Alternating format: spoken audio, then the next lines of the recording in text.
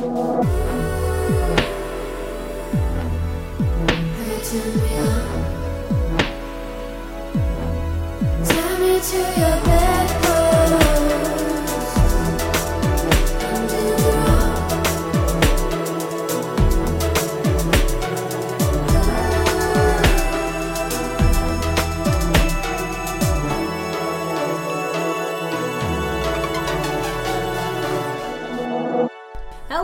and welcome to the Bedpost Podcast. I'm your host, Erin Pym. I'm an erotic writer as well as the producer of the live stage show Bedpost.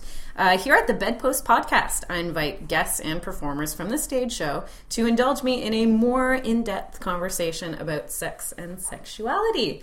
And this week, we have burlesque dancer Rubie Magnitude. Magnitude, how are you? That's the first time anyone's called me that. That's Tootie booty. I like that. Yeah, Magnitude. Thank you so much for coined coming here today. I coin a lot of things here on the podcast. Really dumb things, but there's a multitude. It's great. I love it. How are you doing? I'm well. Thank you for having me. You look lovely. Thank you. Oh man, I got my hair cut.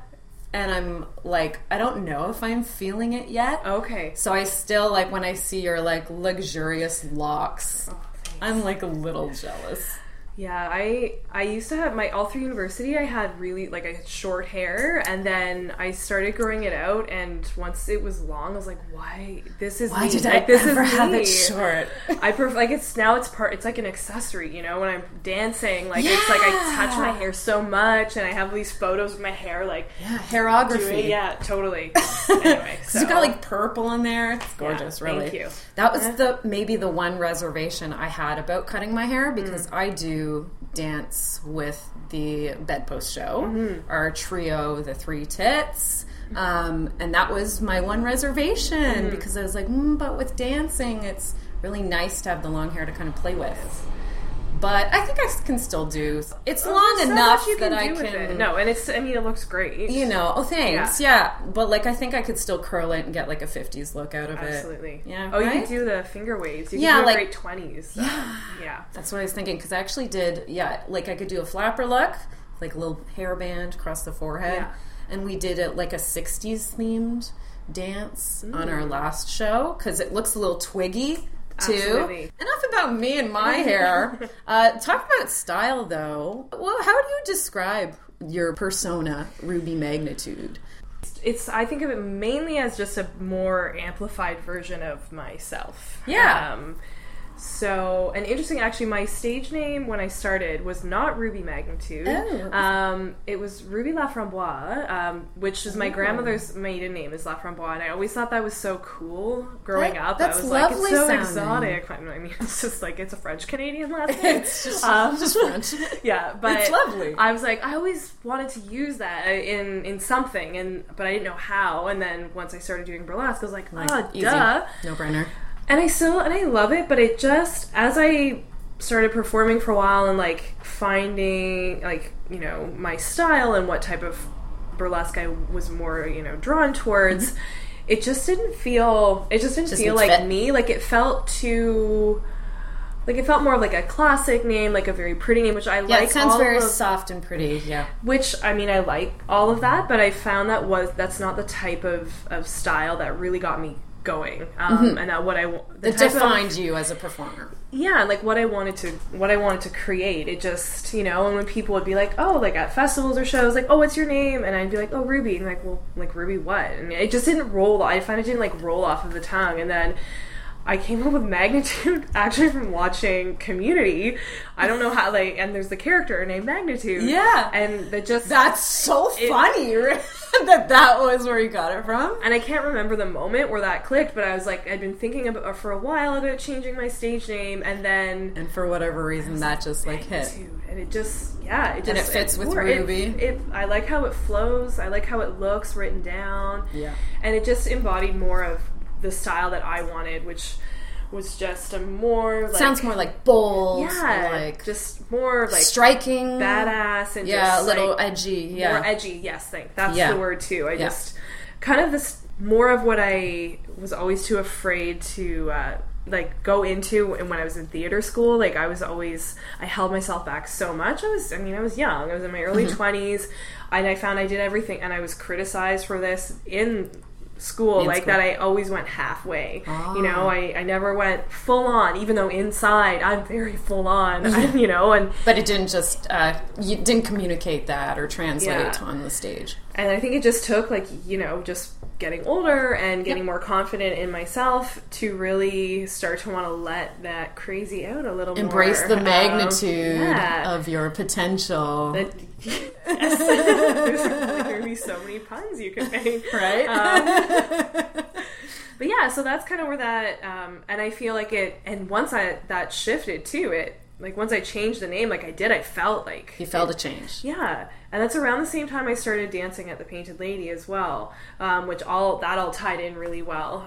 So, okay, go back a little bit. So in theater school, did you study dance in theater school? No, I just theater, and I went to theater. U of T, so there was a big academic component as well. So, we did a little bit of dance, but it was certainly it was more partner dancing, and we were okay, now we're going to study dance for 8 weeks, and that was 4 years of study. I've dabbled in different types of dance. I've taken ballet, I've taken salsa, I've taken belly dancing.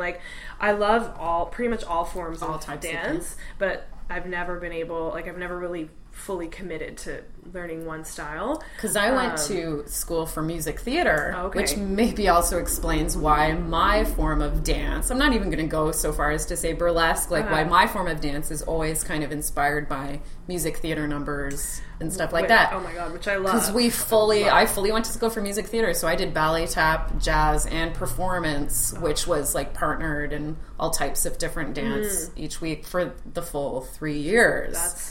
Which I loved. Oh my god. Loved. If I could go back in time, I certainly would have started training in dance when I was very young. Because I remember when I watched Chicago, I was just I goosebumps the entire time, and I was I want that. I want to be able to dance like that. So luckily, actually, through my troupe, that we don't really perform together too much anymore. It's harder as we've all gotten older and got full-time jobs. What's the troupe called? Glamour Puss Burlesque. Great. So that's how I got into burlesque. My a former roommate of mine, who's now my best friend, she was starting a troupe. This was way back in 2007. So we were all still in school, and her and I didn't know each other too well. We were roommates through a mutual friend, and they were both kind of starting to do burlesque and wanting to get this troupe going. And Alyssa asked me if I was interested. She's I know you like performing, and I know you like dance, and this is my vision. Do you want to be involved? So I was more peripherally involved at first because school was very consuming. So I would be in a show once or twice a year. But the more we performed together, and the more I was just involved in the scene in general, the more I wanted to do it. More. And then once I graduated from school, I just started doing more solo stuff and just really got into it. But performing with Glamour Puss was great because there ended up being four core members, and the other 3 girls are all trained in dance. So it was getting free dance lessons because I had to keep up with them. I had to learn this choreography, which was great, but also there were times where it was horrible. We did this one really epic dance, and it was all ballet inspired, and I had many nights of just anxiety, or just crying, where my friend who was doing the choreo, she'd be okay, hey, put your feet, and I was I am. She's no, you're not. No, you're not. And I was well, I don't even know what you mean. I don't understand. Turn out, and I was no one has ever told me this. I don't. So it was having to learn all of this stuff that they just have in their bodies. Just overwhelming. So what did you do after you did Glamour Puss Burlesque? I know you said you still do it. Yeah, we did a show in the summer with kind of some of our numbers from over the years, but so Alyssa is now living in Japan, so it's kind of the troupe's on a hiatus. But we still have these numbers we can you know, we could pull out and do if you were booked for something. Yeah, absolutely. But when she's back. When she's in the country. Yeah. Were you doing solo work that whole time while working with this troupe? Yes. How did you start doing solo work? It started as we used to produce a lot of shows, so the shows would be made up of like 1 or 2 group acts and then everyone doing a solo. So that was a nice format. That started. Yeah, it was to showcase everyone. Yeah, it was a great way to to develop material, you know, because we had themes usually, so we were like working around that. So again, but it was just like very casual. Like I would do like 1 or 2 acts a year, you know. But then once I had more time, you know, and people were getting to know me a little bit better, I started doing more stuff. So would people like see you do a group number and say, "Can I book you as a solo?" Or it was did you more have with to? I mean, it feels like a long time ago, and it was just very organic. Like I think the more I did on my own and like put myself out there, then people were like, "Oh, you do stuff on your own, okay." And then I started incorporating hula hooping into my stuff, so that's your big thing. Yeah, hula hooping, right? That's one of my I mean, I haven't done as much with it lately. I'd say in the past year, I've been focusing a little more on aerial training. Oh man! So yeah, very cool. Which is when you're like suspended and this type of thing. So doing right? silks is my silks. Primary apparatus. I've just started training on rope as well. Because it's really fun. I don't know. I love coming up with choreo just to do like a straight up burlesque number, but I find adding the apparatus in is just a really fun challenge. Like I'm like, how can I? It elevates the number. Yeah, totally. Yeah. And it's just fun, like because I don't have, like I move well, like I naturally, you know, but I don't have those that dance background where I can be like, I'm gonna do a Fosse number because I know all these I'm like I can't do that. I'm gonna throw a triple pirouette in here. Totally. But when I have working with hula hoop, it's like I have some tricks, but then I also just love the challenge of like, how can I strip while I have this hula hooping? And then also likewise on silks, I'm like, what are ways I can remove my costume while I'm doing this? And it just, so where could you perform like a number with silks, like?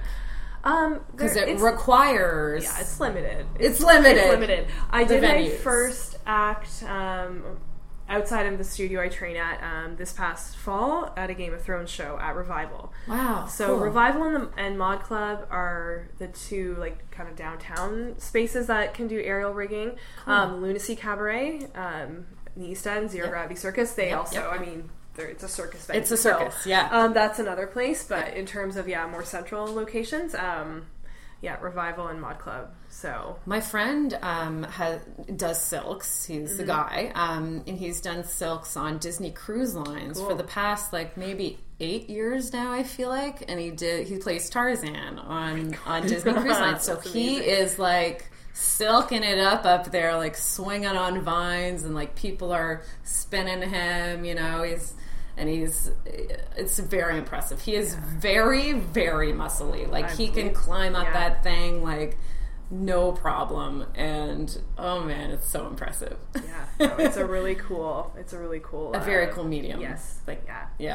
So you go to classes to learn this. Yes, I imagine it's pretty intense training. It's intense. It's expensive too. Oh yeah. So that's another reason why it's been it's a slower build. I can't, like with hula hooping, I was like, I took a couple classes and I was like, you can do it anywhere. I was like, I can pick this up. You pick it, you know, you can pick up the tricks really quickly and you can practice it at home. So you did take classes. That's interesting though. I did. For that. Yeah. Just to learn some of the tricks. I mean, now you can see so much stuff online, but I really liked the being, you know, in a group of people classroom. And like, I'm a very hands-on learner. Sometimes watching stuff on a screen, I'm like, I don't understand.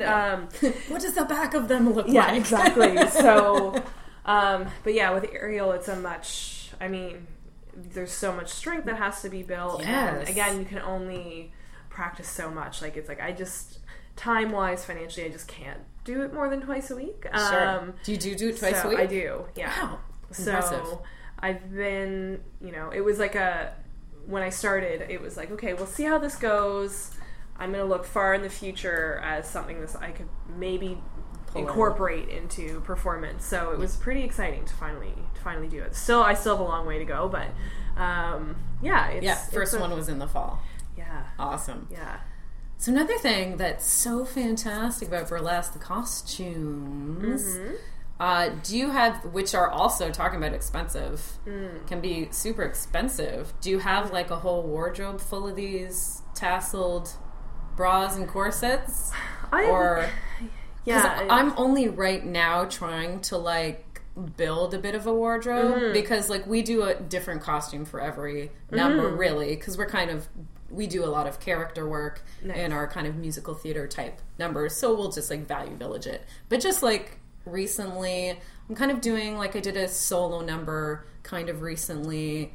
Really excited me, and I'm kind of wanting to invest a little more time and money into doing more kind of, as you were saying, traditional burlesque numbers. Like what? So costumes, like where do you get your costumes? It's such a mishmash of things. Yeah. I mean, everyone's different. There are many very gifted designers, but also some of the performers I know just are so amazing at making their own stuff, and I look at them like posting photos of this stuff. They're like, whip this up overnight, and I'm like, what? Wow. Like, it's not a skill that I you have, but so I mean, there's people that do a lot. I mean, I still do stuff on my own, but it's more, the thing is like no one's like inspecting these up close, so it's like you just make it sparkly, make it fringy. It's like as long as this shit stays on, then because I was like wanting to get like some fans, like some ostrich feather fans, which are super expensive. And I'm kind of looking into how to make those. Oh wow, that's an endeavor. Like yes and no. You can do it the hard way, or you can do it the easy way, where like I'm just going to go to Chinatown, I think, and look at some just big fans just to get the boning of the fan, and then, get some ostrich feathers and try to jerry-rig. I'm pretty good with arts and crafts. Oh, well, then that's, So hopefully, it's worth a try. Because they're expensive. Yeah, no, this shit's expensive. We have a group act with feather fans, and it was, I can't remember what it cost when we ordered, like, the 4 sets and had them sent over. I was like, it was a lot. But they're so nice to have. I know. That's what I'm thinking. Like, if I just get a couple kind of basic items, basic props and costumes that you can use. You've been doing it, did you say about 8 years total? 8 years, yeah. So have you built up, like, quite a wardrobe where you can, if you have a number, you've got something for it? Pretty much, yeah. That's nice. Or I can kind of, like, alter something that is from an old act that I won't ever do again, or repurpose, reuse. Repurpose. I mean, and online, like I don't have a ton of corsets, but I've had some luck, like with some different websites, where they're pretty decent.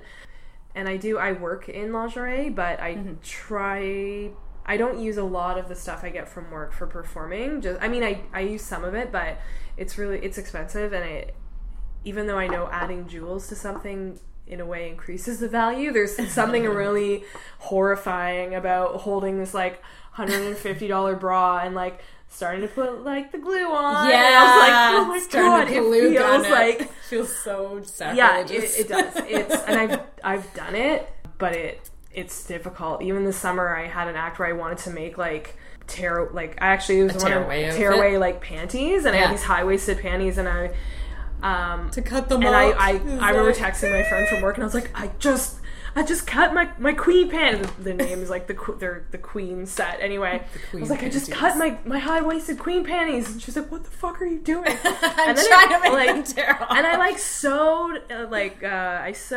Velcro into it.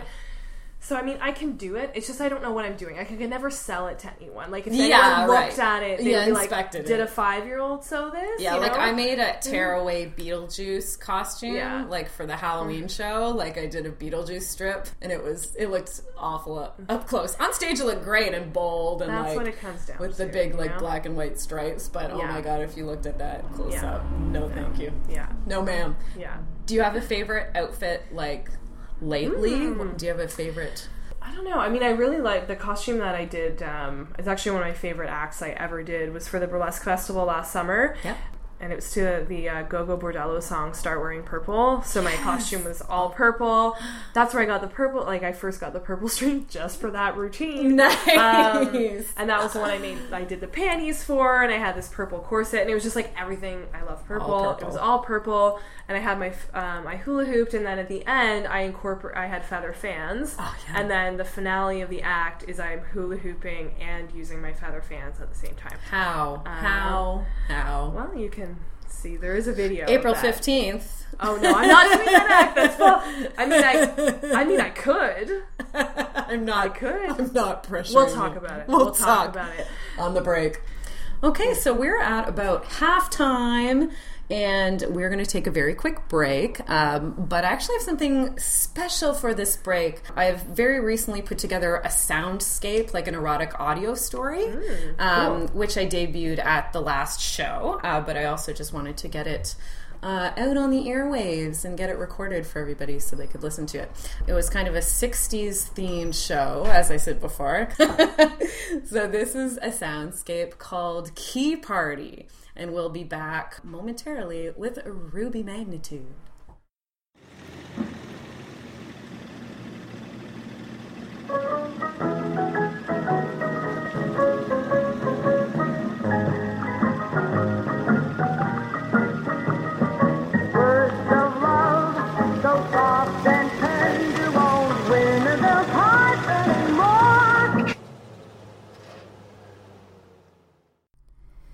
In the silence of our 57 Chevy, my husband and I give one last parting kiss.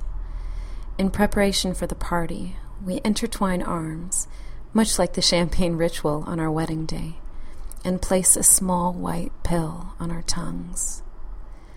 We savor the smell of the Chevy's leather interior until the tablet dissolves completely, staring softly into each other's eyes, but already feeling the pull of the high. The party, but most importantly, what happens afterwards.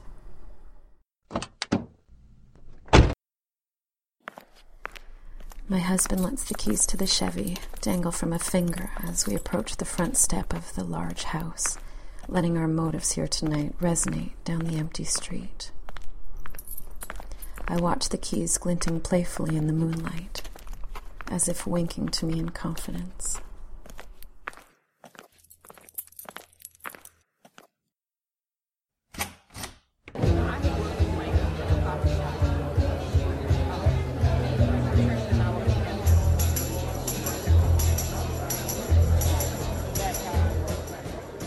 When the front door of the house opens, the party erupts in rosy-colored light, but my focus remains on the keys to our 57 Chevy, hanging perilously from my husband's left index finger. They hover ever so slightly above the glass bowl by the door, the bowl already housing 10 or 20 keys tonight, of varied shapes and sizes, with different keychains made from either plastic or leather or glass, earned from trips around the globe, some even from honeymoons. The key to our 57 Chevy kisses the metal of the mound, dancing along the shiny, sharp terrain as my husband scans the room. But only when my husband finally drops them onto the pile can my attention wander.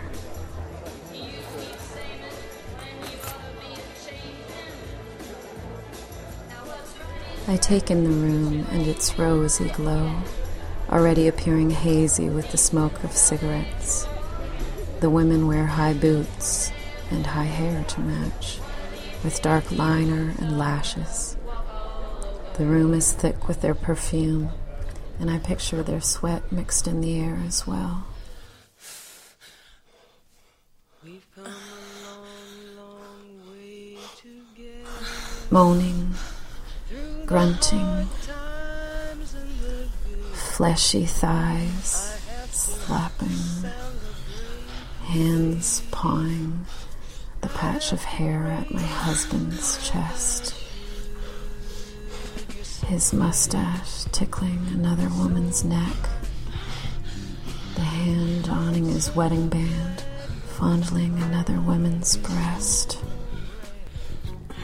And just when I'm about to think that it's too much for me to take. This is a 57 Chevy. My keys get pulled from the glass bowl.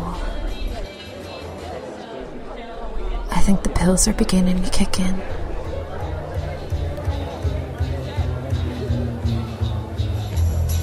Are you ready, Boots? Start walking.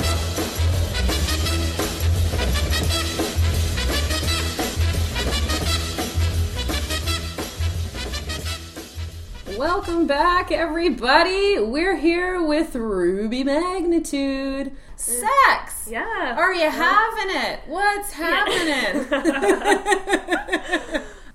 Yeah. Are you in a relationship?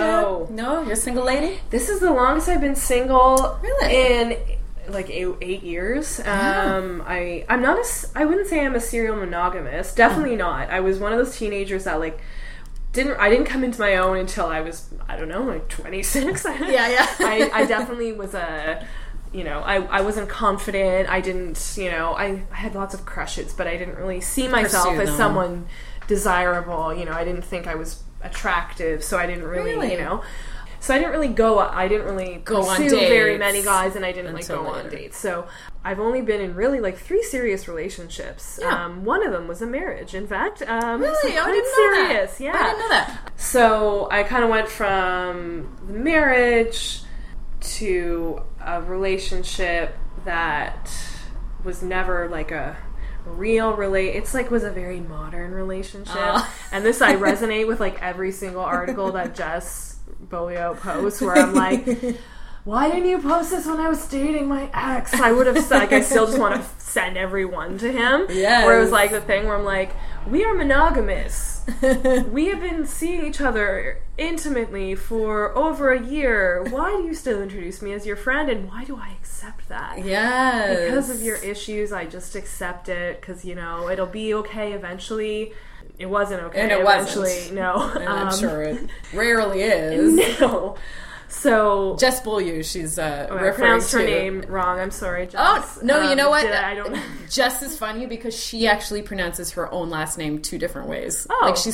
She pronounces it a more Anglo way because it's easier for people, but it's actually a little more French sounding. It actually is Bolio, but she tells people it's pronounced Bolio. Well, I didn't say for either people, of those. You didn't say either of those, unfortunately. No, but Jess anyway. is a beloved performer of bedpost, and she's a great writer. Oh man. But no, seriously, great feminist writer. Yeah, it just resonates. So resonant. So anyway, so that ended. That was 18 months of just amazingness contrasted with complete and utter anxiety and stress. But, I was 2 months out of leaving my husband, and we didn't get together because I didn't want to be alone. That wasn't it. It just sort of happened organically. And stayed happening. Which is kind of how all of my things happen. I always just meet people. I don't online date. I don't, no? I'm not against it, but I just... It's never enough of a priority for me to be I'm going to sit down and make this profile. I'm just whatever. I don't have time. Is that because do people approach you a lot, do you find? Do you get approached a lot? Because you are out and about a lot with your performing and stuff. I am, yeah. I find I don't often go for the people that approach me, except for that guy who I was wow, this is great. Maybe I will do this more often. Turns out he was just a fuckboy, so, which I hadn't really experienced that much. And I was oh, this is what a fuckboy is. I get it. Still better than the soft boy, which we won't even get into that. I don't know if it was originally Jess posting that article. Mm-hmm. I think it was her originally I saw, but it described a guy that I dated and then also my most recent long-term ex. Yep. So I was this term is soft boy. So what just briefly tell me. God, it's just summation. It's so many things.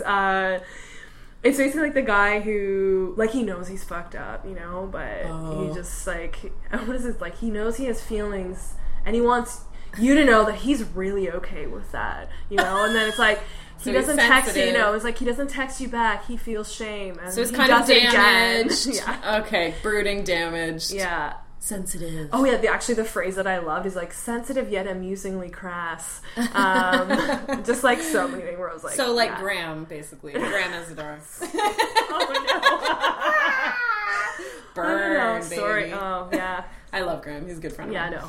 Same. Good friend of the both of us. Yes. Yeah. Actually, possible soft boy said with all of the love. All of the love. That's actually how I met you, through Graham. Yes. Yeah. Graham is the one that does the storytelling, press gang storytelling evenings. Yes. Which I was just talking with Rubie. She's doing a storytelling night in May. Yeah. May, you said, yeah. Yeah. And so the theme is changes.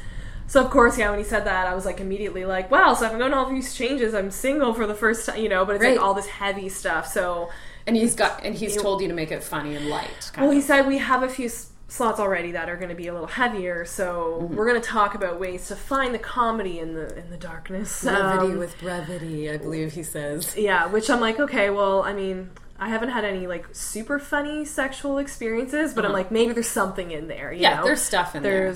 I'm like, I'll focus on that. The sex adventure part of being single, as opposed to the sad, lonely part of stuff. The depressing part of self-discovery. So what comes to mind when he said that to you? Actually, there is a funny one. Yes.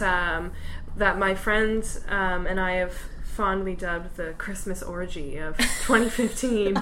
I love this already. Yeah. Go on. Which started with a game of Truth or Dare Jenga. Ooh. Which I highly recommend to anyone. You want to liven up any party, you just pull out that Jenga. Which was like slightly not horrifying. I don't know if it felt a bit sacrilegious because it was close to Christmas, and Jenga is like a big. Actually, this is kind of funny. This could be a funny story. It's not really about changes, but.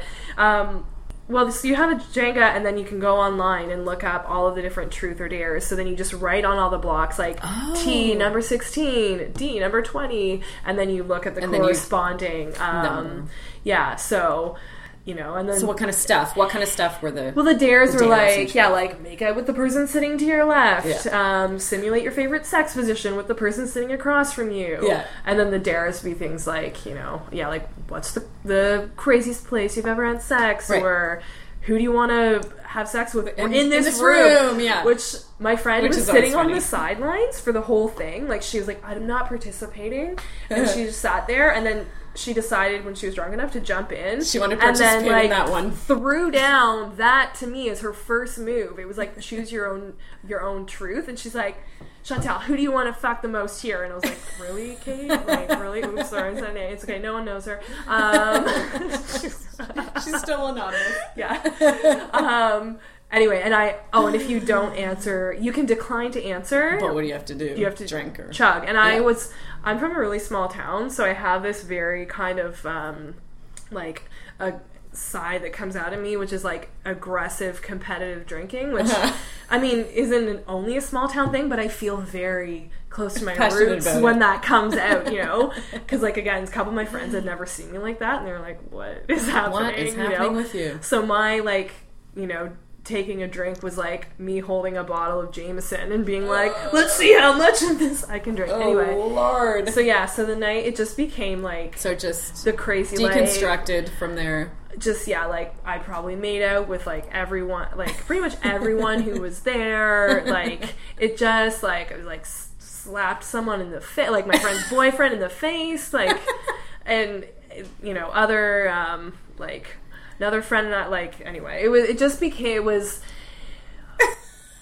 crazy. Just madness by but one of those things where I was like, this has been my kind of save, my moments like this where I go back to when I feel, because even though it's been 9 months, I still miss my ex, that was, and that relationship ending wasn't what I wanted. I still, go back to being but then I remember getting into bed with my friend, drunkenly, because I was crashing at her house, us stumbling up to her room at 7 a.m. and high-fiving each other because this guy had just gone down on both of us and was going between us and then be going down on one of us, finger banging the other. It was just it was again, and we were just so drunk, and like, just and Christmas orgy. And he was like, he just kept his pants on the whole time too. Like, it was just one of those things where he was like, I just want to service you both, and we're like, done. So we literally we went to our bed, we looked at each other, and we high-fived.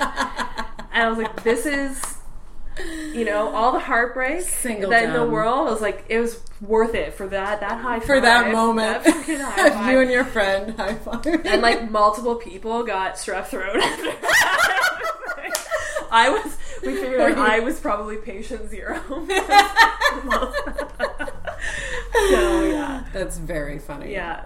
So, I can't believe I just told that story on a podcast, but whatever, Yeah. Like, I'm not shy about it at all. It's just more that I'm like, I gotta make sure I tell my mom not... My mom is, like, my number one fan. Like, she... Oh, I'm the same way. My mom is my number one fan as well. Yeah. So, like, she likes, like, everything I post on Facebook, like, blah, blah, blah. So, if I post a link to this, I'll be like, I'm just like, Mom, do not listen to this under any circumstance. I mean, and my mom actually knows... she did the podcast. Really? Yeah. She did an episode, which is just ballin'. Yeah. I'd say great. Yeah, like, I tell my mom pretty much knows, like, everything about me. Like, and I talk to her about guys, just, like, not about sex, Like, sure. I'll be like, oh, but, like, I was seeing, like, I went out on a few dates with a married guy who in an open relationship, and I told her about it. I told her about it, because I was like... I feel like she's gonna find out. Like, she's a detective. There's a photo of us together, and he has his arm around me, and you can like see his wedding ring. And I'm like, she's gonna see that. Like, she's gonna ask me, and I was just like, I don't care. Yeah. Like, if people like my parents are pretty to have an open communication. but then of course, like, then I got to see the downside of being that open is just she was just so worried about me. She's like, I know how romantic you are, and I'm just I'm worried like that you what if you get feelings for him, and I know he's in an open marriage, but he's still married. And I was like, totally. And I was like, I also know, I'm like, this is new like, you don't hear about this stuff. They live in a town of 3,000 people, so I was like, also remember, like, this is something that I'm around all the time. Like, one of my best friends is in an open partnership. Or in Toronto, like, there's all types of different relationships. So it was like having to sit or not sit, it was over the phone, but just to be like, it's okay. I know why you're worried, but like, I got this. I know where we stand. That was actually the amazing thing about it. Yeah. Is knowing where you stand right from the start, I'm like... Yeah, that's a great thing about, like, non-traditional relationships is that it does force you to have that conversation right away. Because in, like, normal monogamous relationships, like, you just kind of assume monogamy after, say, 3-4 dates. Like, it's just kind of all assumed. And same thing with, like, a lot of heteronormative sex. It's all just assumed that when we're going home together, we mean penis and vagina sex. Like, whereas when you have a non-traditional relationship, it really forces you right off the bat, because I'm sure you with him, and maybe even with the wife. I don't know how involved she was. Yeah, not at all. But right away, he's laying the rules. Oh, and he did. The ground rules, right? Totally, right away. So it was... Which gives you so much peace of mind, to know what it's about. And then you have the choice to... Yeah. Either be like, okay, this sounds like it's for me, or no, I need something a little more emotionally committed, or what have you, or and you have that choice.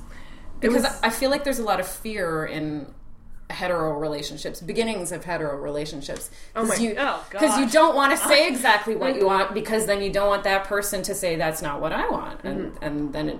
Totally. So you just kind of like pretend to want the same things and just assume and don't say a lot. And that was totally with my most recent ex. That was how things got started, and then I'm not even going to get into that, but it just wasn't a good. Like a lot of resentment develops, and lack of communication is always shit for a relationship. And then by the time the other person's like, I'm not looking for anything serious, I'm like, you're already invested.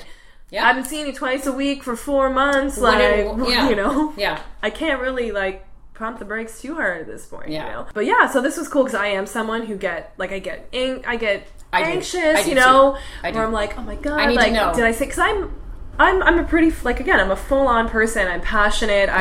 If I'm into someone, I'm into them. And I especially if we're sleeping together. I get I can do casual sex. I can't. But I can't for an extended period of time. I'm kind of experimenting that with a friend right now, and I feel like the one way it can work And this is his shout out. We actually slept together last night, and he was like, "Are you going to talk about me on the podcast?" So I feel like I should at least, I was like, I'll at least be like, okay, referencing. But yeah, it was like, this is one situation where I think maybe it could work, where we've been friends for like 3.5 years. Okay. And, you know, it's funny because actually, like, I wanted to sleep with him. I was still married when we met, and, you know, and so now that's another thing where I'm like, yay, being single, because it was like, after 3 years, I was like, oh my god, it's fun. I can if I want to. Yeah, so that was cool, and, like, I was, you know, I'm like, because yours was not an open marriage, I can only assume. No, yeah, but I got started thinking, like, at times I was like, maybe that's what our marriage needs, you know? Then I realized after, I was like, no, I don't think in a partnership, I don't know if I'm someone who would be poly or could be. But I think the fact that I thought that's what I wanted when I was with him just spoke to the fact that I didn't want to be with him. I'm like, have sex with whoever you want. I don't care. I was like, because that doesn't mean I'm into you. You know, like that's not a place. The motives weren't positive motives. Exactly. And I know some people can, and I'm like, I love, like, for people that can go there, I'm like, that's amazing, and I wish I could reach that point. Maybe I could someday. I can't say at this point. I'm not in a relationship, so. And it's tough to say in marriages, like, you know, on one hand, it's like, making it open won't fix it, probably. No. But on the other hand, you know, coming to some, like, mutually beneficial agreement like that can really bring people closer together in a lot of instances. Absolutely. And can keep a marriage together in a lot of instances. In some, you know? Like, certainly with us, I think it was just, like, we weren't met. Like, we got together pretty young, you know, and it just, there were many other things that, like, that weren't great. There was, like, some, like, emotional abuse there that just, you know, and stuff, you know, it just was, you know, things kind of were going off the rails. But, but that was kind of the first warning signs when I was, like, really wanting to, like, sleep with other people and, like, you know, bring that up, and, like, even to the point where I, like, would bring that up with him. Be like, what do you think about this, you know? But like, if there's some sort of, I guess it's kind of more catered towards if there's some sort of sexual incompatibility that's realized in the marriage, or a sexual dysfunction of some kind that you have to work around, so that it's kind of a mismatched or unhealthy sex life where one partner is not being completely satisfied, or they just have different tastes, say, completely, or something like that, where, you know, an agreement can really can have them stay together, but because they can get what they need elsewhere, they have the permission to do that, you know. And there's 1,000 different arrangements of discretion and, you know, how much each other know about these affairs, and, like, but and it was cool to be on the other side of that. Like, you know, I'm like, I don't know if that's in a primary partnership for myself, but it's cool to be on the other secondary side of it, you know. Well, and then also, like, it does, to kind of come back to that, alleviate that anxiety of, like, I'm like, oh, like, why didn't he text me like that? And I'm like, he's with his wife. Yeah, it's like, he's with his wife. And literally, and I thought that I might have a harder time with that, but I actually didn't. I was like, that's so much easier to deal with than you just are avoiding me because you don't like me, maybe? Or, you know, you thought that was, like, too romantic when I texted you or whatever, you know? It's just like, I was like, oh yeah, you're married, it's fine. I'll just carry on and go have sex with someone else, you know? Like, until I see you again, whatever. So it's been cool. It can work for, you know, if you're in that headspace, then that's probably a perfect thing to be. It can be a perfect thing to be a secondary or tertiary partner. A lot of people don't have the lifestyle or the time or the interest to be a primary partner to somebody, so that can work out for nice people too. And that's what I'm trying right now. I've never been great at, like, really valuing my own time over, like, as soon as I get wrapped up in a relationship, it's all about them. All about that. So that's kind of what the past few months have been, to be like, I want to be, you know, happy enough on my own that someone needs to bring something better to the table. You know, I've settled for so much garbage in the past, you know, and so that, you know, and it's a tough thing to learn and to just be okay with, especially if you haven't been alone for more than, like, a month or two in an extended period of time. So but yeah, it's been cool. And like, again, it opens up all these different avenues of like, you know, can I do something more casual, or is that just something that won't ever work for me, you know, and trying, different ways. Try it first, Good for you. Okay. We're wrapping it up now. Right. But what I want to do is just a quick fire round. Oh, okay. If you're game. Yes. Oh my God, yes. All right. What is your favorite position? You know what? It's going to sound boring, but I love some good old-fashioned missionary. A lot of people do. It's nice. It's face-to-face. I love a face-to-face. I hold love my wrist down, like, just, you know, like... Someone's on top. There's a bit of a power dynamic happening. Yeah. It's got a lot of good stuff in that position. Yeah. What's your favorite type of sex that isn't, like, normal P&V sex? Okay. I have to say, based on my experiences in the past few months, I wouldn't have said this before, but yeah, receiving oral. I mean, I love giving oral just in general. Love. Yeah. But I never used to be a fan of receiving. Yeah. And people were like, oh, it's just because whoever's doing it isn't doing it right. Wasn't good enough. And I was like, I don't know. But I was like, no, they were right. Yeah, you feel that way now, right? I've been on a string of like men who just love giving oral, and I'm just like, this is a whole, it's Isn't great. That great. So that's just, it's really been a real turnaround. And I had a dream the other night of somebody going down on me, and it was so hot. And I was like, oh yeah, cunnilingus, we should do that. No, and it's like, cause oh yeah, that's really hot. It just like reminded me. Oh, I know, and like I said, I was like, wow, I was really missing out, and like, kudos to all these men out there who love it and who know what they're doing. Yeah, it's not rocket science. Like, no, it's just about paying attention. Yeah, watching and listening. Yeah, you know. Yeah, totally. But yeah, and just like this idea of like a more like just wanting, it's about you, like that's wanting to please. That's hot. Yeah, like literally, like my friend last night, he's like, I just love servicing you. Ooh, I was like, who says that? That is who hot. Says that? That's hot. Say it again. Say it again. Anyway, Yell it now. So yeah, what's your favorite prop or toy to use? I'm not big into not that. A big toy and user? It's not because I'm opposed to it. It's just not having been with people who, you know, use them. Yeah. And I don't really on my own. I mean, I feel like I was going to say. So I guess a follow-up question. So what do you use on your own? What do you do? How do you masturbate? Just hand. Yes. Yeah. Just hand it. Just good old like clitoral good old handy hand. Yeah. Hand stimulation. I mean, we're all good at getting ourselves off, and so that's. I mean, but I'm always like, could it be better? I'm sure. Could it be better? It could always be better. I'm sure. Yeah. So, but yeah, no. There's things better, could be worse. That's true in anything. Yeah. Just anything in general. But, yeah. Do you do you partake in pornography or literature or erotic comics? Oh, I love erotic comics. I don't have any, but I've always been. I look online. Like I don't actually have a hard copy of like some comics, but yeah, no, I definitely. I don't really seek out porn. I do like it, but then sometimes I hate it. You know, I'll be like, I get on a kick where I'm like, blech, that's gross. Yeah, and I feel like I just want to see something like so, you know, so specific. Like I just like the close-ups. I'm like, I don't want show me the whole, like just pan out. I want to see the whole. Yeah, and that's why frame this a little better. Yeah.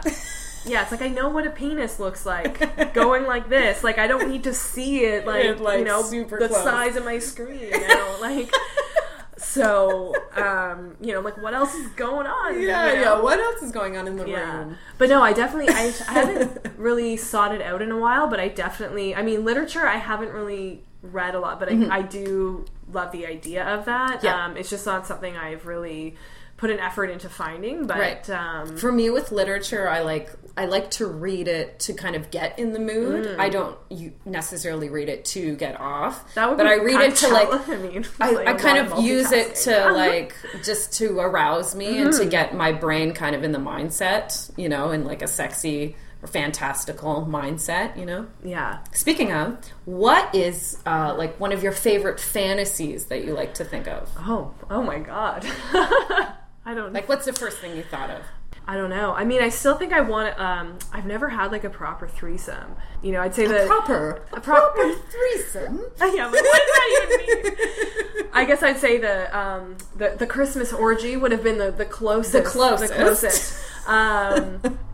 Yeah, but I don't have like a fantasy that I go to. I'm like, I'm striving for this, But that's certainly, I guess, something on the bucket list. Yeah, threesomes up there. Totally. So two guy threesome.